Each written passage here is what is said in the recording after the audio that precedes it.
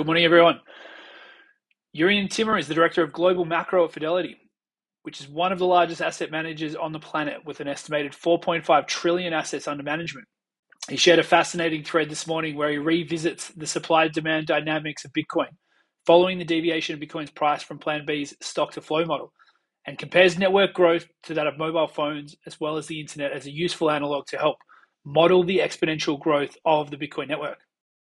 We previously discussed the growth of Bitcoin compared with that of the internet, and I believe it's a valuable analog. But the comparison of mobile devices is a good one I had not looked at previously. The thread begins as follows. Quote, "It's time for a fresh take on Bitcoin's supply-demand dynamics. Take a look at this first chart and we'll dive in." End quote.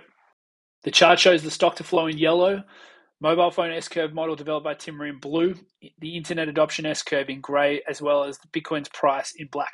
Visually, it appears that the price is tracking more in line with that of the internet and mobile phones than the stock-to-flow model. Timmer explained, quote, "When I first went down the Bitcoin rabbit hole in late 2020, one of the first things I delved into was at 100 trillion USD stock-to-flow model. I'm oversimplifying, but it's essentially a power aggression curve of Bitcoin against the so-called inflation rate. But I was unsatisfied that scarcity alone would be a lasting driver for price. After all, if something doesn't have value, it doesn't matter how scarce it is. So I built an S-curve model based on the mobile phone adoption curve to estimate Bitcoin's future network growth." End quote.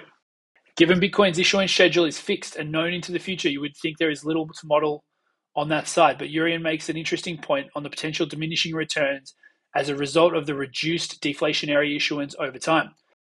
Quote, "While the model accurately lined up with Bitcoin's meteoric rise up to now, it seems unrealistic for it to continue to do so. One reason could be that the more coins are minted on the way to the 21 million cap, the less impact future halvings might have on price." End quote. He compares a modified stock-to-flow model, a multivariate modified supply model, which tracks more tightly with that of mobile phones, and finds when comparing it in hindsight that it tracks more accurately on the whole than the original stock-to-flow. With this second supply-driven independent variable, it was pretty easy to turn the original single variable stock-to-flow model into a multivariate modified supply model. The result is the pink line in the chart below on the left. Something he notes that with both that of mobile phones and the internet is that growth slows over time and becomes asymptotic, meaning it begins to hit its limit.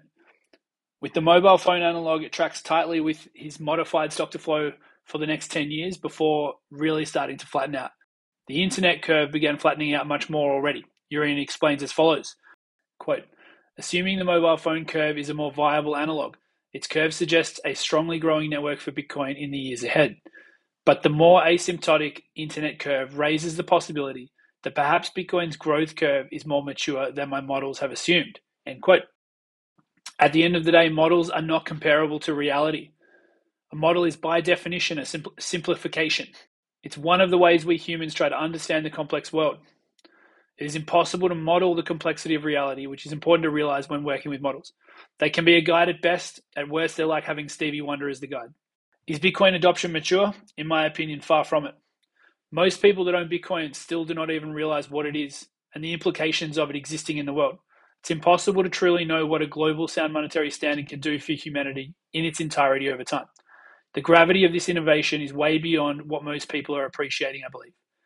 I don't know which one we have here, whether we have a guide that knows where they're going or if we're walking blind, but no doubt some fascinating data to look through regardless. It's particularly interesting to me looking at the adoption curves of various innovations like cars, TVs, radios, and even VCRs. The thing is, to acquire all of those, you need money. I believe what we're looking at will far eclipse all those things combined, and the true power of this technology is not something that can be captured in a model. Alex Gladstein has highlighted that something in the vicinity of 40% of the world's population lives under authoritarian rule. This technology has the potential to upend this by enabling people with a monetary standard that cannot be inflated away, cannot be seized, and cannot be censored. What happens when the global human society is enabled in a way that has never been possible? I can't say for sure, but I'm willing to bet it will enable a renaissance on a scale that will eclipse anything that has come before it, and I'm here for it. Hope you all have a great weekend. I'll talk to everyone on Monday.